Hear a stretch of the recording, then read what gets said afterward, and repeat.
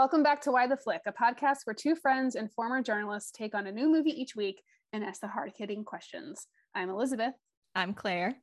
And this week we're discussing the 2019 George Michael-inspired Last Christmas. We talk about what makes a Christmas movie, inappropriate Croatian sayings, Brexit, the big twist, and of course, our Why the Flick moments. Enjoy!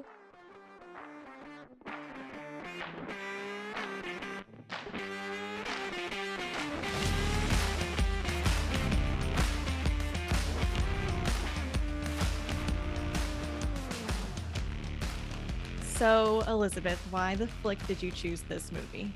I chose this movie for the same reason I watched it in the first place, which is Emilia Clarke. Yeah, absolutely. I adore her. I don't know who doesn't. If you don't, you just haven't met her or you haven't seen her or anything. She is best known as Mother of Dragons from Game of Thrones. Our queen forever. I actually just rewatched the last two seasons. I'm still kind of recovering. Spoiler, it doesn't end well for her. She was kind of done dirty. All right. Yeah, they totally did her wrong. I still have issues about that, but I'll put that aside for now. Yeah, that's another day.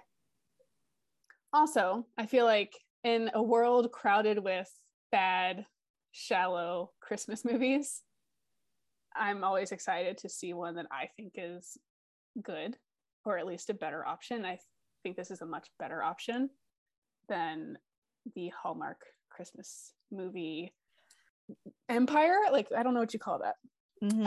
And I'm not hating, because I understand a lot of people love them. Occasionally I love to watch a bad Hallmark Christmas movie. I hate them. Okay. It's okay. Great. Okay. I'm not offended by that at all. Okay, good. I am going to say, though, just from the top here, this movie did not get a lot of love from critics.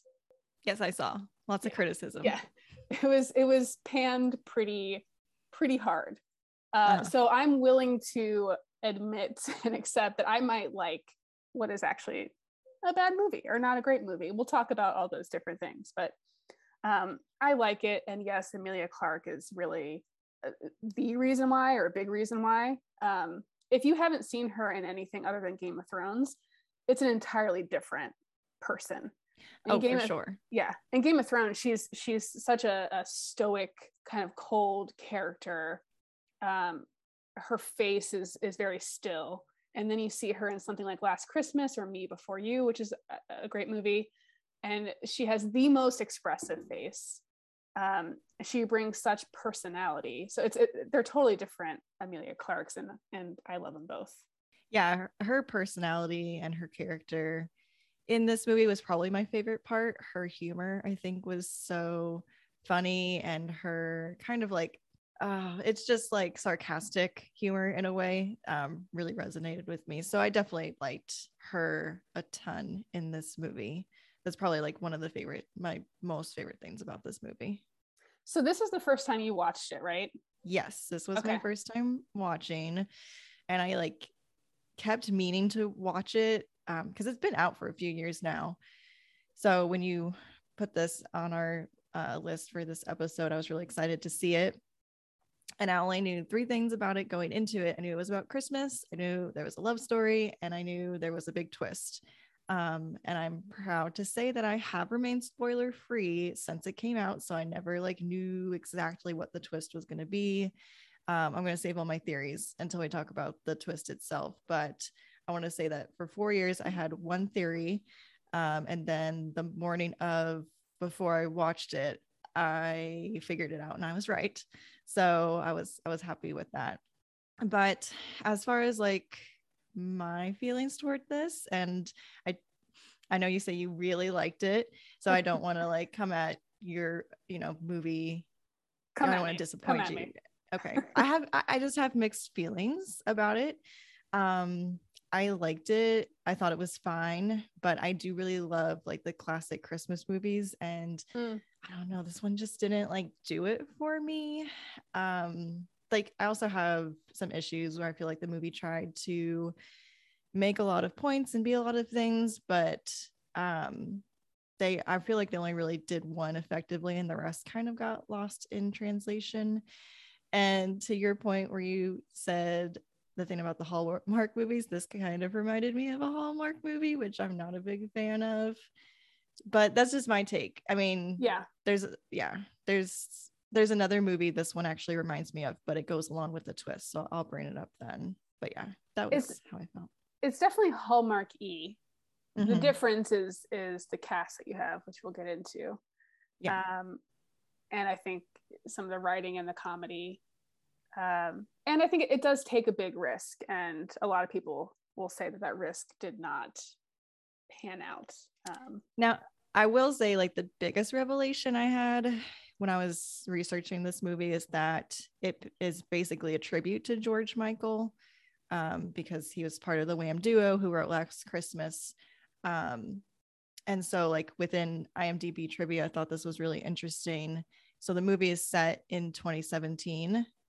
And so from that context, it said Last Christmas would mean December 25th, 2016. This is the same day that musician George Michael died. So again, I think that is a really nice tribute to him, and I totally respect that. I don't want to take anything away from that by any means. I just think when you think about it and how they leaned into the lyrics of the song Last Christmas, it's like a little bit of a stretch for me, just in my opinion. You mean how it connects to the song is a stretch? Yeah, it's like a literal. I guess they took it pretty literally. Yeah. Okay, let's get into that. But first, I want to read a description. We don't always do a description of the movie, but I think it'll be good to help set this up, and you can tell me how off I am. Okay. Or how accurate I am. Okay, so 1 year after surviving heart surgery, Kate works as an elf at a year-round, uber-tacky Christmas decor shop in London. In between dusting ornaments and selling baby Jesus statues, she unsuccessfully auditions as a singer. As she stumbles through her days, she inadvertently hurts those around her, including her sister and immigrant parents, and burns every bridge she has. When a strange, mysterious man pops into her life, she is forced to make peace with her past and take responsibility for her actions and her life. I think that's pretty great description. That was very well done. Thank you. You're welcome. Thank you. So if you haven't seen it, that's what we're talking about. But I'm assuming anyone here. And you didn't give the spoilers, so that was a good. Thank you. You left that part out in case people hadn't seen it yet. Thank you for noticing, Claire. Okay, so cast, Emilia Clarke, as I have already gushed about. She plays Kate, also known as Katerina. Henry Golding, who you might know from Crazy Rich Asians, he plays Tom, the other lead in this movie. You have Emma Thompson, who plays Kate's mom, Petra. You have Michelle Yeoh, also from Crazy Rich Asians, among other things. She plays Santa, which is her nickname. She owns the Christmas shop where Kate, or Emilia Clarke, works. Yep. That's kind of the main cast. It's directed by Paul Feig. You know him from Bridesmaids, Spy, The Heat, the Ghostbusters reboot, A Simple Favor. He also directed 15 episodes of The Office. As you can tell from that list, he has directed a lot of female-driven comedies, which again is kind of the case here. Also, fun fact, we have the same birthday. Oh my gosh. September 17th. Yeah. Wow. So there's that. So you mentioned George Michael. The movie is based off or inspired by his song in Wham, Last Christmas, which was released in 1984. Emma Thompson and Greg Wise, who is Emma Thompson's husband, wrote the story, or they're credited with the story of this film. And then Briony Kimmings, who I'm not familiar with, helped write the script with Emma Thompson as well. Like I said, the song was released in 1984, written and produced by George Michael. Another fun fact, that did not hit #1 on the charts until New Year's Day this year, 2021. Wow. Yeah. Interesting. It's been known as like one of the most popular, if not the most popular Christmas song. But the year that it was released, another song was released that George Michael is also on. I'm blanking on the name now, but anyway, that was always at the #1 spot. And so Last Christmas always stayed at #2, but now it's #1. So that's that. Any thoughts on the cast and crew, Claire? Yeah, I think we, like I've already said, gushed over Emilia Clarke being in this movie, which I read also on IMDb trivia that she did all of her own singing in this movie. Kudos to her. I was really surprised that Emma Thompson was in this movie. Like when she first came on screen, I was like, Emma Thompson's in this. So I was kind of happy to see her. And then I was also realizing like the connection between Henry Golding, who's in it, and then Michelle. How do you pronounce her last name? Yeoh. So Michelle Yeoh in it too, who are in Crazy Rich Asians. Also another great movie. But yeah, I thought the cast, I thought they did a really good job with the casting overall. I mean, Emilia Clarke just really steals it for me. Yeah, I think if anyone had been cast in that, I wouldn't even look twice at this movie. Yeah. I think she for sure made that movie and carried that movie. As you mentioned, the soundtrack is all George Michael. Includes songs like Last Christmas, Faith, Freedom, and Wake Me Up Before You Go Go. So if anything, it's fun. I liked that. Yeah, I liked that a lot of the songs were symbolic too. So like there was a song, I think the song they're singing at the beginning is called Heal the Pain. And it's like there's a lyric that goes, you tell me you're cold on the inside, how can the outside world be a place that your heart can embrace? So I feel like that really went into what was going on in the movie. And then in the end credits, another song that was by George Michael's called This Is How. I don't know if that came out after he had died or is like it's a more recent one, but one of the lines that I kept hearing over and over again was, I guess I'll always try to get my shit together, which I really liked. I thought that was just for my own personal humor pretty good. But yeah, so the music, I loved the music throughout this movie. Okay, I want to talk about Kate and Tom as individual characters. Okay. So Kate, she was born in the former Yugoslavia. That's actually where the movie starts. We get one scene. She is singing in the choir. It's 1999. Her mom, sister, and father are in the audience watching her. The family fled, I believe, around 1999. I don't know if it says specifically, but I think they fled soon after. I will say in that scene, she looks like, I don't know, 14, 15 to me. So then it's interesting to me that then they fled to London, but Kate does not have like an accent or anything. Yeah, I made note of that too. And I feel like that kind of goes into this whole like assimilation of wanting to maybe like westernize yourself a little bit, because she also changes her name from Katerina to Kate. Yes. So I feel like that went into it a little bit. Yeah, as you mentioned, her full name is Katerina. She insists by going by Kate. She's always correcting her sister and her parents. We know that she had heart surgery last Christmas. It's kind of a slow reveal. She alludes to an illness a few times, and then eventually we figure out she had heart surgery. Something that I like about this, and it's another thing that drew me to the movie, is the parallel between Kate's story with her illness and Emilia Clarke. I don't know how familiar you are, but Emilia Clarke had 2 life-threatening brain aneurysms. This was, I think the first was between season 1 and season 2 of Game of Thrones. And then she had a second one a couple years later. She wrote a piece for the New Yorker about it. I couldn't reread it because I hit the paywall. It's okay. But she talks a lot about it. She has an organization, a charity called Same You, where she advocates for people with brain injuries and illnesses. And so there are some clear parallels, both young women who undergo very unexpected, life-threatening medical incidents. So I liked that. Emilia Clarke called it serendipitous that she got to play a character going through kind of a similar experience. Kate has a strained relationship with her parents, particularly her mom, who is very overbearing. She's very traditional. Her mom is really who took care of her after the heart surgery, which, by the way, we don't really know much more other than it was a heart thing and she had surgery. Yeah, she had a heart transplant. There was something wrong with her heart. She was sick, and so she had to have a heart transplant, but they never got into what it was exactly. Which maybe you don't need to. But her mom was one who took care of her. Kate thinks that her mom kind of thrived under that environment and found purpose and kind of liked the drama even of her daughter being sick and taking care of her. And now that Kate has had a heart transplant or had heart surgery, and she's better, she's in the clear, it appears, she thinks her mom kind of misses when Kate was sick. And that's kind of a big point of friction between the two of them. Amelia playing Kate, we kind of alluded to this in the beginning. She has such an ability to totally embody a character and convey such personality.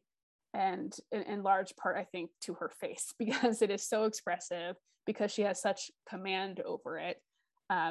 She's just, you could give her a half-written character, and I think she would turn into something special. It's also helpful because her character is incredibly selfish and inconsiderate, kind of an asshole most of the time.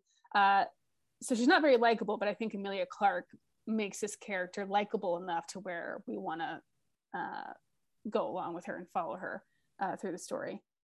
So that's Kate. Any thoughts on Kate?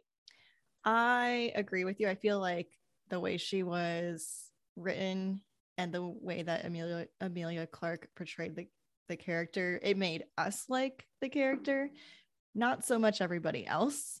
I think at one point someone is quoted with saying she's the most selfish woman in the world. And she does couch surf, so she ends up living with a lot of friends and trying to find the next spot to stay in. And she's always like destroying their property. So like she kills somebody's fish, she sets a matchstick galleon, I think is what it was, on fire. There was the ship thing. Yeah, it was a matchstick galleon because I had the subtitles on. Okay. So I think that's what it was. There was like also some puffy ball thing that she sat on, which I really tried to look up what that was, but I could not find it. But yeah, I mean, I feel like Kate's also like, that's like the surface level of her, but when you look into her character a little bit more, you can tell like all of these things that she's doing are kind of coping mechanisms for what happened to her with her heart transplant. Yeah, and I think most of her her thoughtlessness is relatively harmless and kind of comical, like sitting on the poofy thing, whatever that is, that little sculpture thing, the ship, RIP to that fish, but dropping the hairdryer in the fish tank. There is one thing, and I'll go ahead and mention it now, though, that is pretty fucked up. And that's when she outs her sister. Yeah. So they're at a family dinner, they get into an argument, and Kate asks her sister, Marta, where's your girlfriend? Why don't you bring her around? Which we can talk more about later. But I would say that's the one thing that she does that's really hurtful, and makes it hard to be on her side. Yeah, that was for me like, I don't want to say unforgivable, but that was like, oh girl, you went too far in that sense. But I think that was also the maybe probably worst thing she had done and up until that point. And so at that point, it became a turning point for her to make a change. So yeah. Right. Okay, let's talk a little bit about Tom, which there's not a ton to say because we don't know a lot about him. He is kind of a mystery.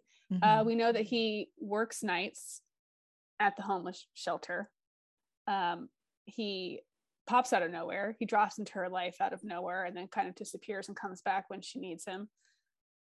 He doesn't have a cell phone. He says that he locked his cell phone away in his cupboard. He wears basically the same thing every day. Same kind of ensemble. It's a long light brown like trench. Is it a trench coat or peak? Something like that. Yeah. And then his sweater does change, but they're all like basic neutral colors, so it's all very similar. He kind of dances everywhere he goes, kind of like flits about. That and the wardrobe, when we talk about the twist, I think makes sense because of who he is. And what the twist is. He's obnoxiously optimistic. He's always telling Kate to look up so she doesn't miss anything. And again, this is played by Henry Golding, who is, we know he's handsome, he's charming. Character's a bit weird, but he also feels safe. I think that's a quality that Henry Golding brings to the character. But otherwise, it's not really a role, I think, where he could shine, or really any actor could shine, because it's really a foil character to just push Kate along in her journey. Yeah, I agree. I think that when I was watching it, I was like, he's kind of a goofy guy. He's kind of quirky. Obviously, a lot of that is because of the twist. But he's also, I don't want to say just like a plot device, but he's basically there to help Kate's character along. And I think you see that in the scene when he takes her to his apartment and they're having a really deep conversation about, she's like finally opening up about her heart surgery and what happened to her, which we can get into definitely. But I think he kind of helps ground her in a lot of sense and gets her to be vulnerable and gets her to talk about what she experienced. And I think by having her go through that and talk about what happened to her, a weight gets lifted from her. And so she feels like she can go forward in her life, and not have to use these coping mechanisms that she's developed over the years. Right. I started thinking of Tom as like her guardian angel or fairy godfather. Yeah. And so it does kind of feel like a plot device. Maybe that's okay for this kind of character. It does really serve. I mean, he is there as a character for one reason. Right. And that is for her, and that is to get her to kind of realize the error of her ways. So maybe that's not a bad thing. Okay, before we get into the twist, I want to discuss what kind of movie this is. Is this a romance? Is it a comedy? Is it a Christmas movie? Is it a rom-com Christmas movie? So let's start with the romance part. Okay. I adore both of them, but their relationship feels pretty platonic. The scene that you just alluded to, it ends with him tucking her in like a child and then kind of a forced kiss. Again, I don't know if this is a bad thing. I like it. The idea of it being a more platonic relationship, but still an intimate, close relationship. Also, after the twist and knowing what we know about him, it would have been pretty weird.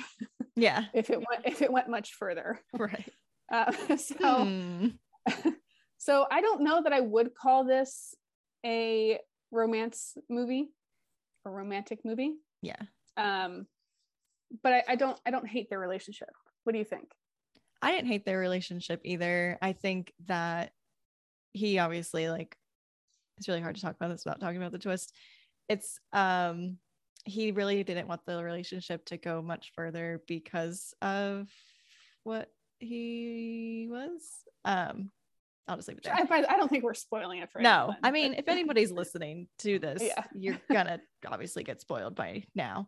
But yeah, the thing that like was weird to me was that at the end, when he says something along the lines of, my heart was always going to be yours, and I was like, that seems like, are you saying you guys were destined for each other? Like, that part to me felt a bit like of a leap. Yes. Okay, so you agree? Yeah, and I'll mention that again. We'll go back to that. Okay, so let's move on to comedy. Is it a comedy? As I was watching it, I thought that it had the kind of like humor and cheekiness of Bridget Jones or Love Actually. And then I read some reviews that said it was trying to be Love Actually, but it failed. I totally disagree. Yeah. I think, that's one of the saving graces of this movie is that it's fucking funny. And I think its humor is in just like brilliant one-liners, and again in the delivery and performance from people like Emilia Clarke. I'll just a few like quick quotes that I loved, which maybe aren't funny out of context, whatever. When she meets Tom and Tom's being persistent and trying to take her out, befriend her, and she says, "I'm busy, you're weird, goodbye." Yep, loved that. When she finally gives in and decides she's going to go home to her parents and stay there because she's kind of desperate, and she knocks on the door, no one answers, and so she pounds on the door and says, "KGB, open up." I loved that. the two police officers, the two women who just kind of pop into the film a few times. I read somewhere that they seem like they felt like they were out of another movie, like walked off from another movie set onto this one, which I agree, but I think they were hilarious. The one says, "You make Merry Christmas sound like a death threat," which was dead on. Yeah. It's so many good lines from Emma Thompson. She plays this very kind of like gloomy, morose character when they're at a doctor's appointment, and I think the doctor asks if she's like talking to her friends, and she says, "All my friends were murdered." Yeah, right. Like, deadpans it. There's a, "I will nail you to my dick" translation. Oh my of something that God! Wait, say. no, I have it. Well, let me find it, because I was like, this is going to be my new favorite curse, because nobody will know what I'm saying. It's Naveen Tanakuras. I will nail you to my dick. And her dad explains, dick is penis. Oh my gosh. And they had to say, no, she goes, "No, Dick is our neighbor." And he goes, "Well, Dick also means penis." And she says, "Our neighbor is penis." And I was like, yeah, poor Richard. Yeah, I mean, who doesn't love a good dick joke? So yeah, I totally think this is a comedy. I had, even watching it on my third time, like still had a number of laugh out loud moments. So yeah, I'm saying yes, it's a comedy. I agree. And the opening scene when Kate is taking the shower and the girlfriend comes in and Kate goes, "I'm the plumber." I just wrote LOL at that part. Like, that was just such a good line. So I would 100% agree that it's a comedy. I laughed a lot in this movie. I didn't really feel like they were trying to duplicate Love Actually, though I can see how people would find them similar, especially like I had read Emma Thompson I don't think she had done another Christmas movie since Love Actually. So this was her second one. That being said, I don't know if I'd classify this as a rom-com, or I don't even know if I'd classify this as a Christmas movie, other than like Christmas is happening during the time. That's the next question. Is it a Christmas movie? Yeah. You really? Okay, tell me why it's not a Christmas movie. I like, so much is like Christmas is happening in the background of it so much. Mm-hmm. And yeah, like the song is Last Christmas, but I feel like what's actually happening with Kate is not like a Christmas, because that's not Christmas driven. I don't know.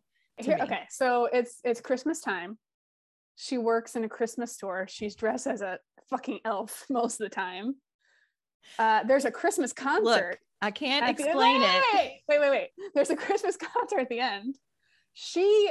I'm pretty sure it's not super clear, but like she had the heart transplant last Christmas. I mean, that's why that's the tie to the song Last Christmas. So she had the heart transplant on Last Christmas, and then we'll get into that with a twist. But to me, it's Christmas all the time, everywhere. So then the question is, what makes a Christmas movie a Christmas movie? I don't know. I feel like I've dug myself a hole now. I will say, yes, like you are 100% correct. There are all these Christmas things happening, but in context of the larger story that is happening for Kate, I feel like it's just, that's the time that it was set in. And I would maybe think of it more of as a Christmas movie in context of what the twist is with Tom. But they didn't really get like very into it at the end. I don't know. It's just like a feeling, I think. It's just like, I mean, I think what is a Christmas movie has long been up for debate, right? Some people will tell you Die Hard is a Christmas movie. To me, I don't think like just because it's set during Christmas time, I don't know if that's necessarily a Christmas movie. Yes, that alone. But I feel like it's not like it's just in the background. Like I feel like they totally like they embrace it. Okay, so we agree it's not a romance. We agree it's a comedy. We disagree on whether it's a Christmas movie.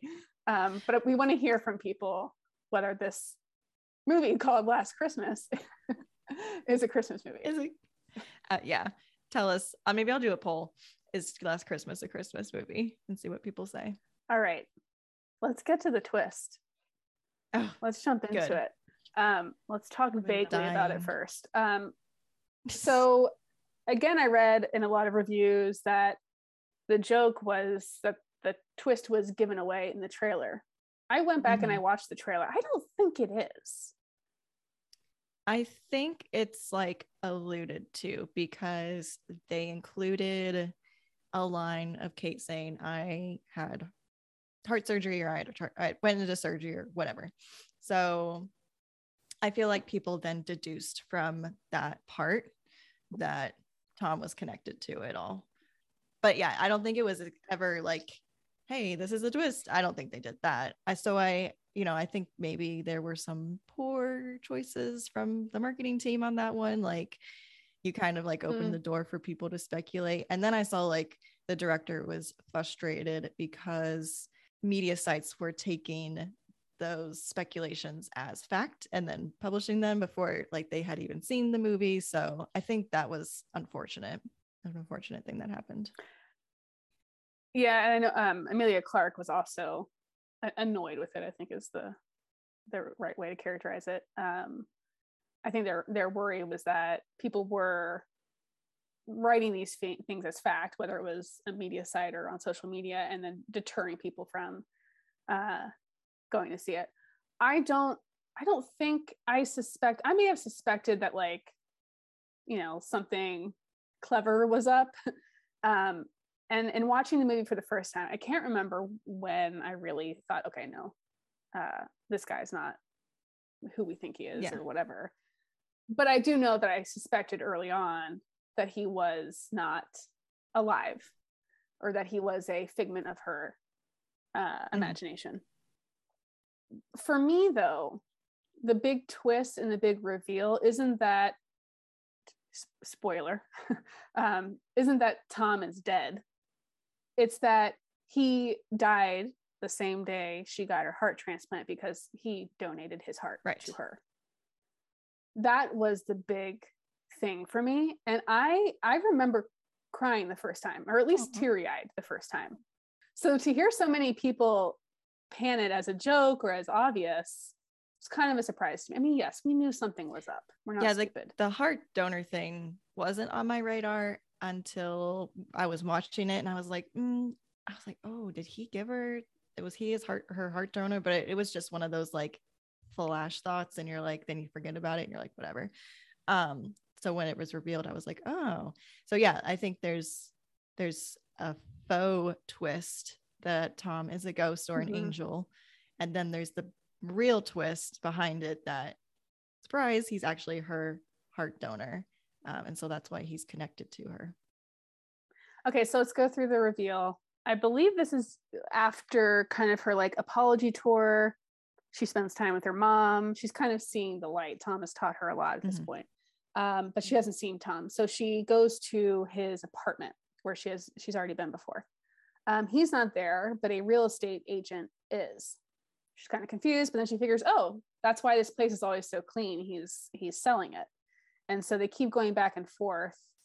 Eventually stumbles into, oh no, this apartment has been vacant for months. It's actually in probate. She starts putting it together. She collapses to the floor. We see a montage of her moments with Tom, or when she thought she was with Tom. But this time we see them, Tom's not there. So when, she was getting changed and he was supposed to be blocking her, when they went ice skating together, now we see it was just her the whole time. She pretty quickly, I think, puts that all together. Oh, and in fact, in that montage is also then the hospital scene, where we see her getting carted in, and we see Tom, he was hit by a bus on his bike is how he died. We see him getting carted into the hospital. She's getting carted in. She probably puts it together quicker than I did on first viewing, exactly the heart transplant piece of it. So she quickly puts all that together. Again, Emilia in her face, she plays stunned so well. She starts kind of walking through the streets of London. She's headed to this pocket park that Tom introduced her to. And that's when Tom shows up. I'll stop there. What were your thoughts on kind of the reveal of all this? I liked the reveal because I could see it coming. The first twist, not the heart transplant. But I don't know, I felt like she really, like, understanding he was a ghost was one thing, but then connecting him as her heart donor like happened really fast. And I was like, I don't know. I don't know if I would have necessarily like made that connection right away. I don't know how many people would have. She was also very like accepting of the fact that he was a ghost. In the conversation, when their last conversation in the garden, when I think really it's a very short conversation, but she says, or she asks him, how can I feel you? And he says, because I'm part of you, something along those lines. And then that's when he says, take care of my heart, it was always going to be yours one way or another. And then he leaves. So that scene to me felt very short and just was, it was like, we're done, goodbye. I kind of wish that there was something like a little bit more there, like that my heart's yours now, go live your life, like going along the message of what he'd been telling her all this time. So I just wanted something more. It just felt like she realized it, she made the connection really fast, they said goodbye, they were done. Like that was just really quick for me. I agree, and I think it's a symptom of some problems that we see throughout the film. You mentioned it before, we'll talk more about it in a minute. That it's trying to say a lot. I don't think this movie really knows what it's trying to say. But let's talk about his line, your heart was always going to be, my heart would always be yours one way or another. Whatever that line is that I just butchered. What the hell does that mean? I was like, so this is where, again, I'm saying, are you implying that you all were destined for each other? Like you would have met each other? Yeah. It was going to be yours one way or the other, which I feel like is a very big leap to make when they had never even met each other on Earth, like when he was alive. I think they could have potentially had a relationship when he was still alive, but nobody knows. And excuse me, sir, like you're dead now. So too late. I don't know. Too late. It made me wonder if there was like another version of this movie, which I should have looked it up, but where they did meet before he died, which maybe would have been too convoluted, but I kind of like that idea. But I think maybe what's more likely is that it was just kind of a cute, cheeky thing for him to say. Yeah. Which is fine, but not really, not in this instance, because you're trying to manage the audience right now and basically, explain this big twist, and then you throw in a line like that, and now we're all fucking confused. I feel like that was them trying to say, don't forget, guys, this is also a romance movie. And then they were like, okay, we did it, we're done. I don't know. Yeah, that was them trying to put it on the audience, when the audience, I don't think, bought it. I did want to say too, going back to some of the anger over the twist being revealed, and just the expectations of a twist like this, and whether it was ruined for everyone going into the movie. I think in general that a successful twist isn't always about whether or not you can, hide this big secret and fool the audience. I think sometimes, maybe oftentimes, it's about how you get there, and it's about how you do the reveal. I feel similarly, this isn't really a twist, but I use this as an example a lot. Avatar, which is a movie I absolutely love. The story itself, basically a people colonizing a planet for resources and trying to wipe out an entire tribe of people. That is a tale as old as time. Like we've heard that story a million times, but for me, it's how they tell the story, right? It's the characters, it's the setting, it's the graphics, animation, whatever you want to call it. So it's not always about like the story, or in this case, the twist. It's about how you pull it off, right? And I think Last Christmas was successful in some ways. Again, because we kind of suspected that, Tom's dead or not real. But I think most of us, certainly me, didn't know the whole heart transplant thing. That wasn't something that we expected. So I think it was successful in that way. I think it was less successful just with how kind of like quickly it was pushed through. We didn't get to really like savor in those moments and play it out. Yeah. I feel like when you have a movie called Last Christmas, that is in and of in itself a like hint. Because that's the only way I knew like there was probably going to be a twist, was I was like, okay, Last Christmas, because my original theory was that one of them's going to die. And then it wasn't until the day of I watched it, I was like, oh, I think he's an angel. And I was so convinced that like in my note taking, I would write angel next to everything. So like the opening scene in the church, angel.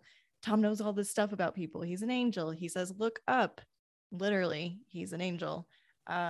So I feel like those made it pretty obvious. The one movie it did remind me of, which I mentioned earlier, there's a movie called The Preacher's Wife. Have you ever seen that movie? It's another Christmas movie. Is that with Whitney Houston? Yeah. And I don't think I have. Denzel Washington plays a angel who comes down to earth to like help out this preacher and the preacher's wife.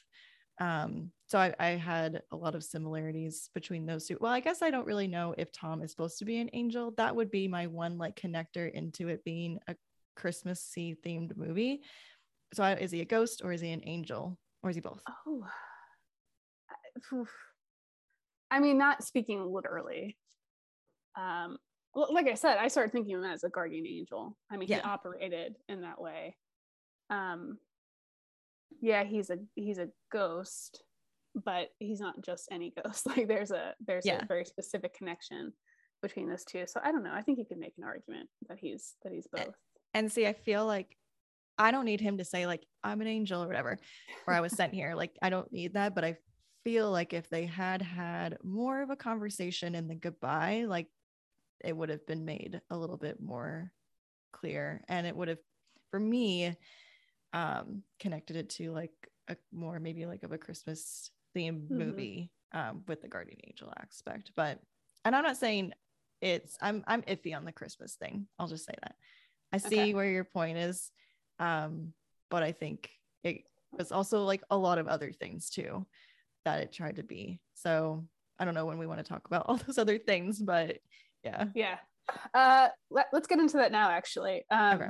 So you started talking about this earlier, the first scene at Tom's flat. So you might have to remind me what immediately precedes it, because I don't remember, but Kate is drunk. She's kind of messier than ever. She's at a low point, and runs into Tom, and Tom takes her to his flat, where they end up sitting on the floor because she doesn't want to sit on anything because it's so nice and tidy. So she just opts for the floor. She kind of spills her guts, her feelings to him in this scene. But I want to read a couple of quotes that happen in this exchange. So Kate says, "They took out my heart. They took it and threw it away. And I don't know what they put back, but it felt weird and different and strange, and like I'd lost my special part. And they kept telling me I was lucky to be alive, but I didn't feel alive. I just felt half dead." Then Tom says being special is overrated. Being human is hard enough. Tom later says, "Every little action of the common day," he's citing something someone told him once, "every little action of the common day makes or unmakes character. It just means that you're built of everything you do, and that's okay." Then he says later, "What's all this me business anyway? What's wrong with not knowing, being inconsistent, just uncertain? Why do you have to be anything?" Which is really interesting. Yeah. Because what the fuck is this scene? The scene feels kind of uncertain and inconsistent, and maybe it doesn't have to be anything. But to me, it felt very unfocused and convoluted, and again represents what I think is a big problem in this movie, which is that it's not sure of what it wants to say. I think you and I are both, or maybe I'll speak for myself, pretty big on like, what's kind of the takeaway of this movie? What big conversation can we leave this movie with? And I don't know what that is in this movie. I said, this might be another thing we differ on. I said earlier that I felt like they did one thing pretty effectively, and I felt like it was this conversation about chronic illness and mental health. Like I felt like what they included in the movie was done well. And I actually liked this scene in particular. Oh, really? Okay. Yeah. Like I felt like the message they were saying was that it's okay to be uncertain. You don't have to be anything in particular. Like Kate's grown up with her mom saying like you're the bright one and you're the special one. And so when she feels like she's lost that, she's kind of lost herself in a way. And I ended up searching for, because I wanted to find like some sort of commentary on chronic illness with that was connected with this movie. I did come across a review from the lens of someone who experienced chronic illness. And so hearing, you know, that depression is very common after surgery, especially like a major surgery that she went through, was like, oh, it seemed very life or death. And when you have a chronic illness, it can be really traumatizing. You know, it can be hard to figure out who you are. It changes your relationships.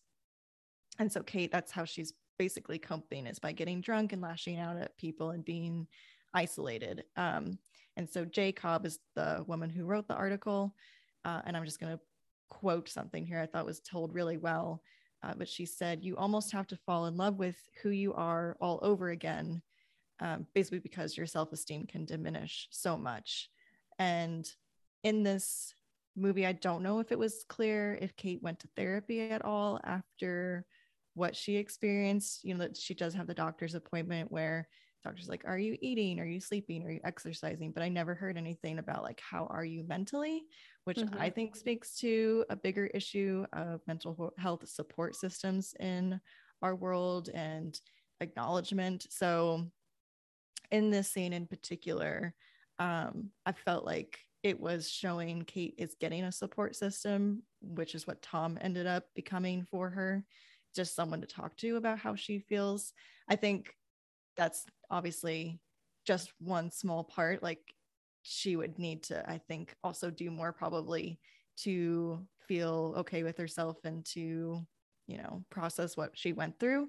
But I feel like it was a turning point for her, because afterwards she like wakes up and she's happier and she like kind of has this whole fresh look on life, which might be like not realistic. But she does make this turning point happen, which I thought was good for her character. I think that's a very generous read. I think there are bits of that in this movie in terms of the impact of chronic illness. I think again the problem for me might be that it's trying to do so many other little things. Yeah. That it kind of does everything half-assed. And so for me, this isn't. And I'm not someone who deals with chronic illness. So if I was, maybe I would definitely take something different away from this. But that did not really strike me. And again, one of the reasons I was interested in this movie is because I was interested in that parallel with Emilia Clarke's story, but I don't know that it was really fleshed out like I would have liked it to. And on the topic of trying to do too many things, so just in terms of like these personal journeys, you have the fact that she's recovering from heart surgery. She's an incredibly selfish and inconsiderate person, which may have been the case before surgery. She's very messy and selfish and lost. She's at odds with her family. There's an immigrant story happening here. There's her sister's journey with her girlfriend. Like there's just, I think there's just too much going on. I totally agree. There's like a lot of issues, and some, for me, I felt some were done a little bit better than others. Like I think this whole side of mental illness and recovering from surgery, that was my like biggest takeaway from this movie. And so probably that's why I feel like it's less of a Christmas movie, because that was, and I think everybody who watches this movie probably comes away from it with a different take of it. So maybe that wasn't the case for someone else. Maybe the immigration aspect of it, which is something else we want to talk about, maybe that was something, you know, other people had more of a connection with. So sure, you know, I think that's probably why it didn't feel like a Christmas movie to me, is that there's just so much else going on with what's happening. So, and I think when I look at those things individually, I like them, but again, I just think it's too much of them. And I think the movie would have been better served, I think, if it had focused more on just one or two of those things. Okay, so the only other scene that I really want to get to is the ending, the concert at the homeless shelter. Is there anything else before then that you wanted to touch on? There's a few different immigration stories happening that we've talked about a little bit. One already being the Yugoslavia wars in the 90s, which is why Kate's family had to move to London. But then also Brexit is happening at this time. I think like it was had started a year before the movie takes place. And so with Brexit happening, which is basically when the UK departed from the EU, one of the key drivers for like why they think it happened was because of concerns about increased immigration in the UK. And when I was researching how it really affects immigration, the takeaway that I found was that you can no longer freely live and work between the UK and the EU. And so migrant workers need a visa to live in the UK. So it's brought up a few times in the movie. There's like a TV news clip that Petra is watching with Kate. It's very quick, and she is recalling back to when she was in Yugoslavia. She says, I know how it starts. They say like, these people are the reason why your life is bad, and then they believe it. There's also the bus scene, which was really also very quick, but there's a really ignorant man on the bus who tells two people who are speaking in Serbo-Croatian, who are also just minding their own business, I'll say, but he tells them to speak English or get out of England. And so I was reading also an interview with Paul Feig. I was reading an interview with him about why they included this, and he said, quote, you can't really tell an immigrant story in London without playing into Brexit, because it does hang over the immigrants. We tried to touch it in the lightest way possible. We didn't want to make it a political story. At the same time, it would not be an honest story if we didn't have an immigrant family dealing with the fears of what Brexit means to them. So like, I totally get the reasoning. I just feel like, again, we've said this is such a weighty subject, and in some ways it added to the story, but I feel like in a lot of ways it didn't. Like, for example, the TV news clip between Kate and her mom was so brief, and then Kate like took her out shopping afterward. You mentioned like in the doctor's office, Petra says all of her friends were murdered, which is supposed to be a comical moment, but then it's also like, well, that was also like very serious for her. So yeah, I mean, it almost kind of undermines this, not message, but you're talking about the immigrant story, and I realize this is a comedy, and certainly there's a way you can do it comedically, but I don't know, I think you risk kind of undermining by making jokes like that. And her mom Petra, after they're watching the news clip, and she says, I know how this goes. They start blaming you for their life, and then she says, I blame the Poles, which I guess is supposed to be a funny moment, but is it kind of undermining this kind of important story that Paul Feig, wanted to include? And on that note, I will say that although I ultimately think this movie tries to juggle too much and just doesn't do it super well, I also can respect the idea that, so this movie is set in 2017. It would be kind of weird to ignore Brexit, to Paul Feig's point, as you referenced, or just this idea that like, it's realistic. We all have a million things going on in our lives. At any one given moment, we might have one thing in particular that's kind of the overarching thing in our lives, whether it's your job or school or it's an illness or whatever. But that everything else doesn't stop, right? Like, we still have all these other things going on, and I think that's kind of what Paul Feig was attempting to do, was to kind of insert real life. I just don't know that it quite works. Do you think this movie could have benefited, or maybe even still like been the same movie, if they hadn't made it an immigrant aspect? If they hadn't included the immigrant story? I don't like, say if their family was just, they were from London. I don't think the answer is to exclude it. You're in London, a major metropolis that I'm if it's anything like New York City, has people from all different walks of lives and different countries, and has a lot of immigrants. And so to totally ignore that and to not represent immigrants could also be seen as, you know, unrealistic and irresponsible or whatever. Right. So I don't know that the answer would be to get rid of it. I don't even know that the answer would be to do more with it. Maybe the answer is that they just needed to concentrate more on one of the other storylines. Yeah. So like her illness, again, what I said, what I think is a generous read or takeaway about chronic illness, I think that was possible with this film, but I think they fell short. And so maybe if they had somehow fleshed that out more, you could get away with, or more successfully include, you know, the immigrant story and some of those other storylines. I don't know. Yeah, I think they could do either or, but I feel like you always like need to connect it back to your main story of what's going on. And with the immigration side, I think that it was just like shot so quickly, and it was more like a side note than it was fully like integrated into the whole entirety of the story. Like I feel this is another like criticism I have, is that the relationship between Kate and her mom, I feel like could have also benefited from them having a conversation.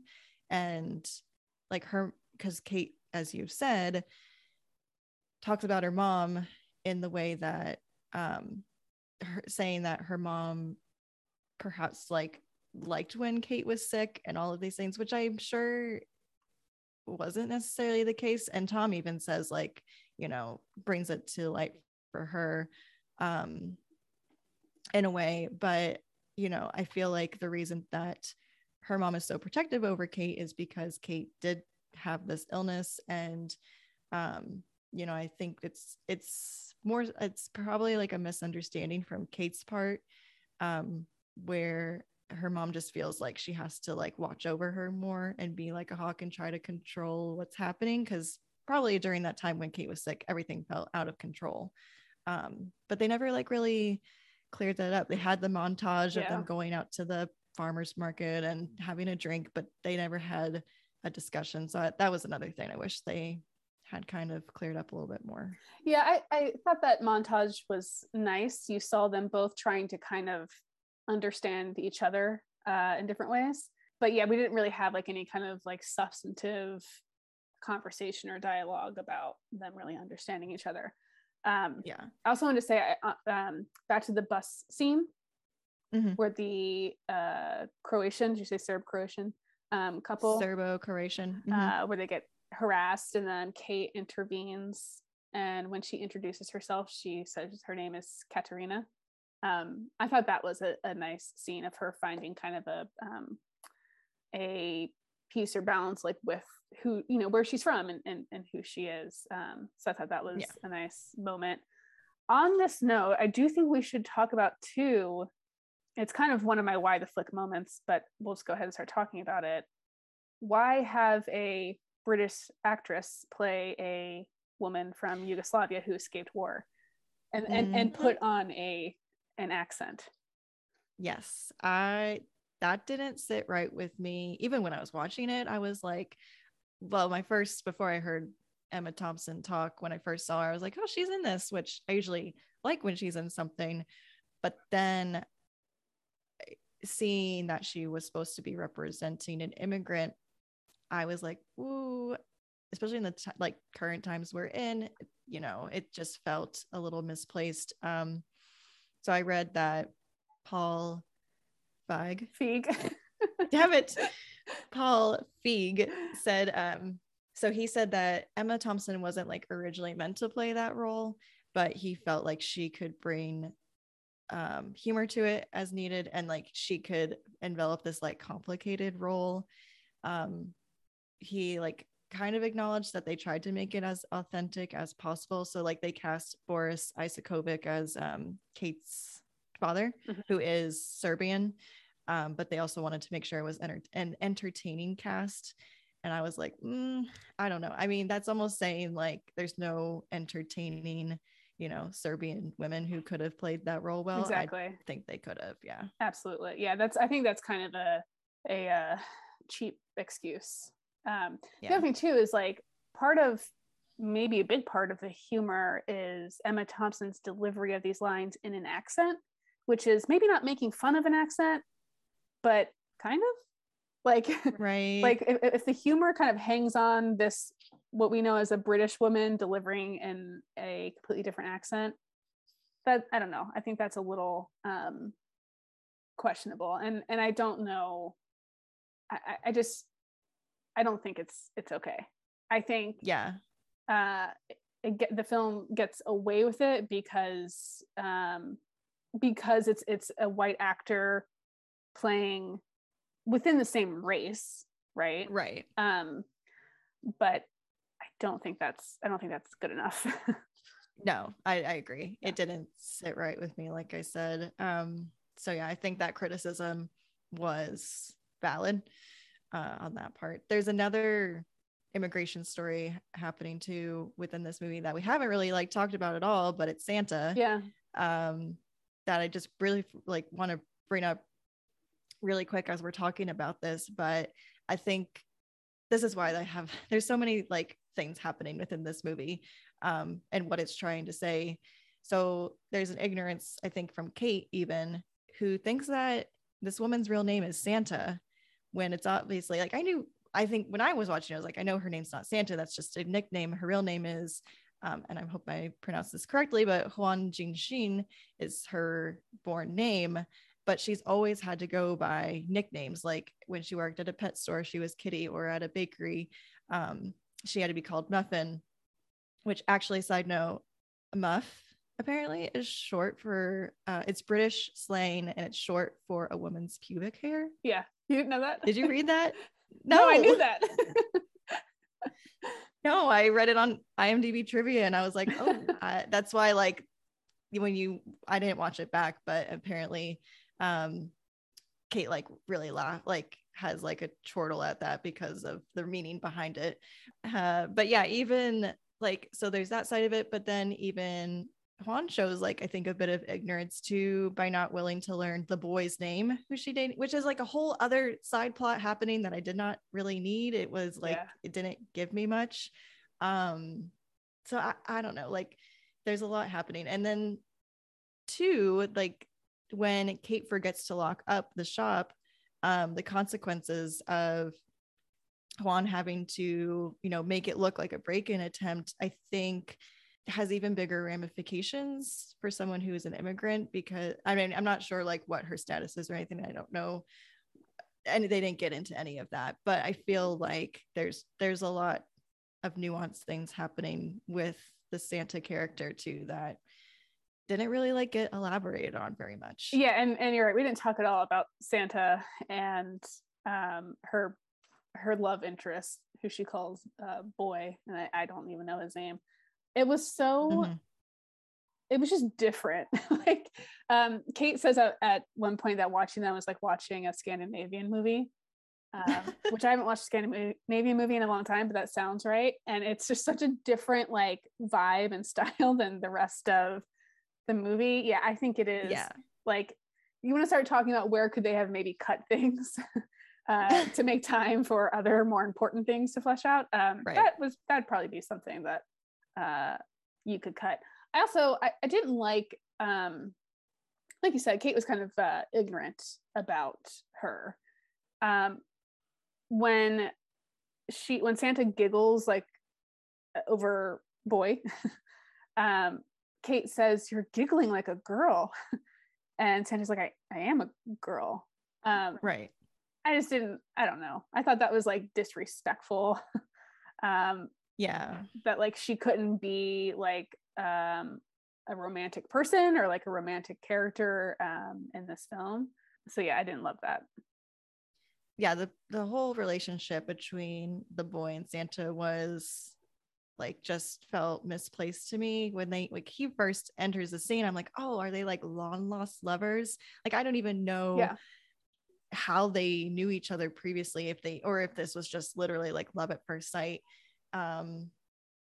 So yeah, I don't know. I did want to ask you though, speaking of them, they bond over all of these tacky ornaments that she has in her shop. And I wanted to ask if you had a favorite ornament that you saw in her shop. Mine was the Yule Gibbon, the one that like made a noise. Yeah. That did sound a little creepy maybe, but some of the other ornaments, just to help spark your memory. One was a baby with a full set of teeth and a disco nativity scene. There was a robot ballerina. There was a crocodile with pom-poms. There was just like a lot in there. I was going to say crocodile with pom-poms because one of the police officers points it out in a very dry, funny way. So I'll go with crocodile with pom-poms. I was going to say my favorite like tacky Christmas ornament is probably any of my Cleveland Browns ornaments. Oh, yeah. Any of mine are probably dog related. I have a lot of dog ornaments. Okay. So after the big twist, the big reveal, it's time for the concert at the homeless shelter where Tom worked nights but didn't. And where Kate started volunteering as she kind of learns how to learns that her actions make her character and to not be so selfish and all that. So yeah, it's a fun Christmas concert scene. Kate leads the concert. She's in her elf costume with lights this time. She sings Last Christmas, obviously. It's fun, it's indulgent. I think it's an obligatory final scene, except that it's not the final scene. But I just wanted to read part of this quote that she says before the concert starts, which is, "We are so lucky to be alive. We are so lucky to be able to help each other, because helping each other is in fact what makes us happy." That's a bit of a paraphrase, but which I think this came up in maybe Soul or one of our episodes, this idea that our purpose in life is just to be there for each other and to help each other. So I like that it came up there. I kind of think it's like yet another message that maybe he's trying to throw at you, but I still kind of like that. Okay, so fun concert scene. And do you think it's over? I thought it was over. This movie had so many endings. Yeah. So then we cut to a family dinner with her parents, her sister. This time her sister has brought her girlfriend, Alba. They're having Christmas dinner. They're wearing like the crowns. There was something else, some other tradition there. But anyway, I can't remember what they talk about, but it's just like a joyous kind of celebration. Her mom, tries to sing like a sad song from the old country that she gets razzed for. She makes a weird joke about lesbian pudding. I didn't get it. Yeah, I didn't. I feel like that scene was really just to show like, hey, the parents are okay with her being a lesbian. Right. It's like a everyone lives happily ever after scene. Yeah. So we're done. No, right? No. So now we cut to like next year. It's springtime, and Kate she has a bit of a different look, haircut. It's nice and curled. She's sitting on the bench. This is the bench in the park that Tom took her to. It's actually a bench that was dedicated to Tom. And she is journaling and just looks happy. And then she looks up, as Tom always told her to do. And then that is the end of the movie, finally. Honestly, this movie could have ended at the concert. Could have ended at the concert scene.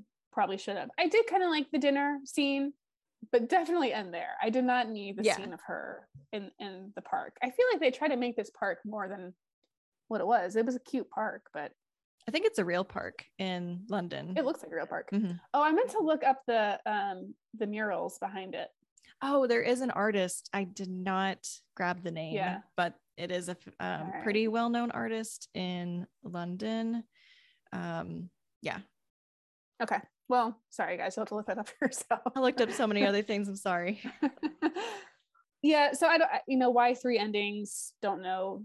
Definitely indulgent, a little too much so. But that's it. That's the movie. Now, let's talk about our why the flick moments. Oh, I feel like we're gonna have a lot. I actually only have 3. Look, there are probably a lot of why the flick moments. True. There are a lot of like somewhat cringy things. I've already talked about my big one, which is why the flick is Emma Thompson playing a woman from former Yugoslavia, especially as part of an immigrant story. But we already talked about that. Why the flick won't Kate just silence her phone if her mom keeps blowing it up and she's dodging her? It's not that hard. I ask this question about people all the time. My phone is on silent unless I'm working and expecting work calls. Yeah. No, I mean, I don't know. I think there are people who silence their phones and people who don't. And it's a very like split divide. Like I don't silence my phone, but if I get a call like and I can't answer it, I'll just mute it. Okay, what's one of your why the flick moments? So one of mine is why the flick are you going to stand under a bird and look up? I feel that's what happens. And how, I guess if you were to say that it was a meet cute, that's how Tom and Kate meet, is that he's looking up and she goes out to see him and he's looking up at a bird and he's like, look at that bird. Then the bird poops in her eye, which you can't tell me that you're not going to get pink eye from that. But they say it's good luck if you get pooped on by a bird. I saw someone refer to that as a meat poop. I saw that too. That made me laugh. You go ahead. Why the flick did Kate out her sister like that? I think she was lashing out. We kind of already talked about that. Why the flick are there 3 endings? I mean, I feel like there are a lot of why the flicks. This is one that I came across that someone had asked, and I was like, that's a very good question. Why the flick does a year-round Christmas store only have 2 employees? Yeah, good question. Although that seems to be the story of every store right now. Well, true. Everyone's understaffed. That's true. Look, Jurassic Park was understaffed, so a reference. Yeah, we can't staff Jurassic Park. Why the flick was she, after they went ice skating, why the flick was she carrying 2 pair of ice skates after Tom leaves? Was it his? Yeah, but why does she have his? And would there actually be ice skates? Because he's not real. Right. So were they invisible? I don't know. I didn't catch that. Any other ones? Interesting. So I ask, why the flick did Tom offer to conceal Kate while she's changing if he knew he's a ghost? He's like, I mean, fair. Did he? I think she told him to. Like, I think she just kind of threw him into it. True. And then he was like, ugh. Yeah, like, this isn't gonna do any good, but I'll try. Yeah. I don't know. The only other why the flick I have is why the flick is there a scary clown named Klaus thrown into the mix? Oh my gosh. Yes, thank you. That was like my original why the flick moment. I forgot to write it down. I was like, yeah. I tried to like look up, like, is this like a famous thing in London or Britain? No, there was nothing. There was no reference to this other than the actor. I did not grab his name. But yeah, he only shows up 2 times maybe, and she knows him by name. She's like, go away, Klaus. So yeah, just another one of those things that was just like random. Didn't really need that. Klaus was at the concert, the Christmas concert. Yeah. Which, like, who invited him? And why? And the realtor was at the Christmas concert too, from the one who told her that, Tom had died just randomly. Oh, there's another why the flick. Why the flick is that apartment a box? Like a literal box. I don't know. Maybe it's prime real estate in London. Yeah, maybe they don't have a lot of, space in a big city. Maybe it's you get what you get. But yeah, it was definitely very, very tiny. Yeah. All right, let's move on to our ratings. But first, I want to read mostly one quote, but a couple of quotes from movie reviews. Mm-hmm. This one is from the Rolling Stone movie review, which was like maybe the most brutal, written by David Fear. This is just one quote from that review. Last Christmas is bad. Incredibly, shockingly, monumentally bad. The kind of bad that falls somewhere between finding a lump of coal in your stocking and discovering one painfully lodged in your rectum. Wow. The kind of bad that you get. I'll keep going. The kind of bad that you get when you bring together people of enormous talent and then are forced to watch them flail around, lost in flop sweat desperate, attempting to make a romantic comedy that is mind-bogglingly short of both elements. Wow. Ouch. Brutal. Yeah. There were a few reviews that were like, is this the worst Christmas movie ever? Yes. I disagree, but a review from EW's Derek Lawrence, it's actually, he lists like 25 reasons why he loves the movie, but he calls it the best bad movie of 2019, which might be fair. Hollywood Reporter's John DeFore says it's a misfire by just about any measure, but it earns some warm feelings for its determination not to be like anything else currently in circulation, which I think is a big reason why I like it. Okay, so ratings on Rotten Tomatoes. It is rotten. It gets a 46% critics review, 81% audience. On IMDb, it gives a 6.5 out of 10 stars. So I think there are like a couple ways that you can look at this movie and rate it. I think you can rate it as a Christmas movie if you think it's a Christmas movie. And that can be a lower bar. Maybe it shouldn't be, but again, in a world inundated with Hallmark Christmas movies, we've lowered the bar. Or you could look at it as just like any other movie. If I was rating this as a Christmas movie, because I very much think it's a Christmas movie, I agree with the last quote that I read that it goes for it, and it's unlike really anything else out there, or certainly unlike any other Christmas movie to some extent, I guess. So if I were rating this as a Christmas movie, I might give it like a 3.9, something like that. But I'm not going to do that. I'm going to rate this as a movie as a whole. And although I like it and just bought it on Amazon Prime and will continue to watch it every year because, again, I love Emilia Clarke and she makes this movie, or she's the best about this movie. But because of all the reasons we've talked about, it tries to do too much. It's not totally successful in its pulling off its twist. So I will give it a 2.9 out of 5 flicks. Yeah. I really thought you were going to give it higher, so I don't feel so bad now about my rating. If I had rewatched it and looked at it more critically, I would have been like, oh, it's a 4.5. Right. I love it. Yeah. But now I've been ruined. Yeah, I'm kind of in the middle of the Rotten Tomatoes ratings, like between the critics and the audience. So that's kind of where I fall. I liked it, but it's probably something that I'll never watch again, in all honesty. Damn. Like, the saving grace, I think, is Emilia Clarke. As we've said in this, she was a real joy to watch, and I loved her elf outfit throughout. I really liked the Christmas music in this. The music was really good. Like, I would listen to a Spotify playlist of the soundtrack. My favorite scene was the ice skating rink date. I thought that was really well done. I did like for me, I like the message that it shared about mental health and chronic illness. That being said, again, think it missed the mark on a lot of other themes like immigration, Brexit in particular. It felt really surface level.